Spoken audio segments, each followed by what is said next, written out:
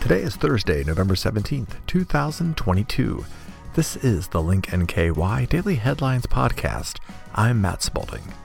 On today's episode, CVG announces direct flight to London starting in June 2023. Beshear, Kentuckians allowed to possess cannabis if purchased legally in another state. City of Covington staff brush up on their Spanish to better assist citizens, and Northern Kentucky food drive feeds more than just hunger. The Link Daily Headlines Podcast is sponsored by CVG Airport. CVG Airport has been serving the community for 75 years, and to celebrate this special milestone, the airport is inspiring travel once again with a year-long Travel Dreams sweepstakes. Every month, one lucky winner is chosen to receive an airfare voucher with one of CVG's many airline partners to help make their travel dreams come true. You can learn more about CVG's 50-plus non-stop destinations and enter for a chance to win at cvgairport.com/CVG75. CVG announces direct flight to London starting June 2023, reported on by Grace Tierney. Cincinnati Northern Kentucky International Airport announced Wednesday that direct flights to London will begin in June 2023. This will be the only direct flight between the UK and all of Kentucky, Ohio, and Indiana, creating new opportunities for tourism and business across both sides of the pond. The economic impact of this transatlantic flight is exponential for business travel, economic development, and tourism between the UK and our area of the United States, said Candace McGraw, Chief Executive Officer for CVG. We look forward to a strong partnership with our new friend across the pond for many years to come. The flight will operate 5 times per week in the summer season and 4 in the winter. This non-stop flight will be a huge boost to tourism development, said Meet NKY President and CEO Julie Kirkpatrick. Tourists can try some Cincinnati chili and wash it down with some Kentucky bourbon. Tickets for the British Airways flight are on sale now at an introductory rate of $665. Beshear, Kentuckians allowed to possess cannabis if purchased legally in another state, reported on by Mark Payne. Governor Andy Beshear announced he's taking executive action to allow Kentuckians with certain health conditions to use and possess small amounts of medical cannabis purchased in another state starting on January 1st, 2023. Beshear also said he's issuing an executive order to regulate the sale of Delta-8, which contains THC but at a lower level than marijuana. Today's action means that Kentuckians suffering from these chronic and terminal conditions will soon be able to get the help they need without living in fear of being charged with a misdemeanor, Beshear said. There will be certain conditions to qualify. First, the cannabis must be lawfully purchased in the United States in a state where the purchase is legal and regulated. There must also be a receipt that proves that the cannabis was bought in one of those places. Second, the amount a person can purchase and use at any time must not exceed 8 ounces.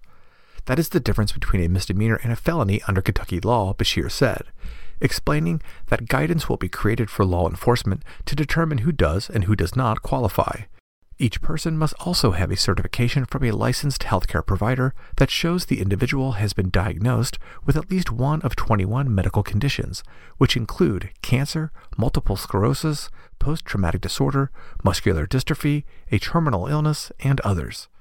While Beshear said this is a big step for cannabis in the state, it's not a substitute for much-needed legalization, Beshear said, elaborating that he plans to work with lawmakers during the upcoming legislative session. However, he said he hadn't spoken to Representative Jason Nemes, a Republican from Louisville, the sponsor of a medical cannabis bill that failed in the legislature. The Republican-dominated legislature could not pass any meaningful cannabis reform in the past legislative session. In response, Beshear formed the Team Kentucky Medical Cannabis Advisory Committee, which traveled around the state to solicit feedback. In July, the committee met at Northern Kentucky University. Among the attendees was NKY veteran Jared Bonville, who also spoke at the governor's press conference on Tuesday. When I first started it, I started dropping medication after medication after medication, he said. My mom looked at me and she said, "You've got your soul back."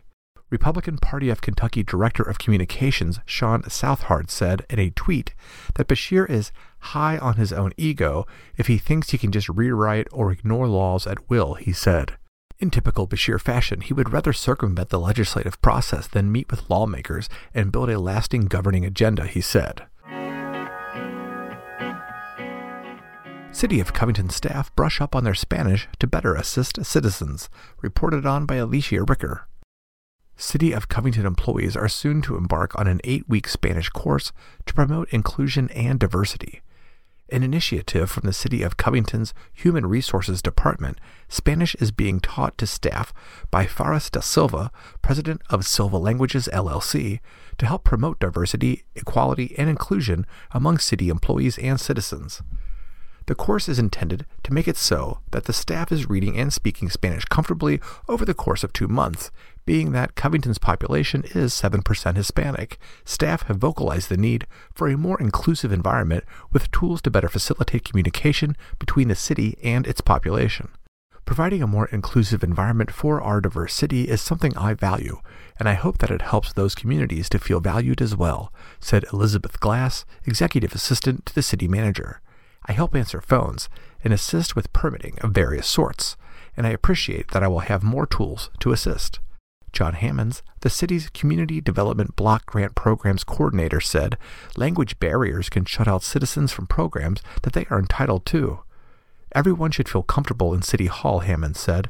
Spanish is the principal language outside of English that we see, and it shouldn't just be 1 or 2 people at the city who are able to communicate with a large section of our populace.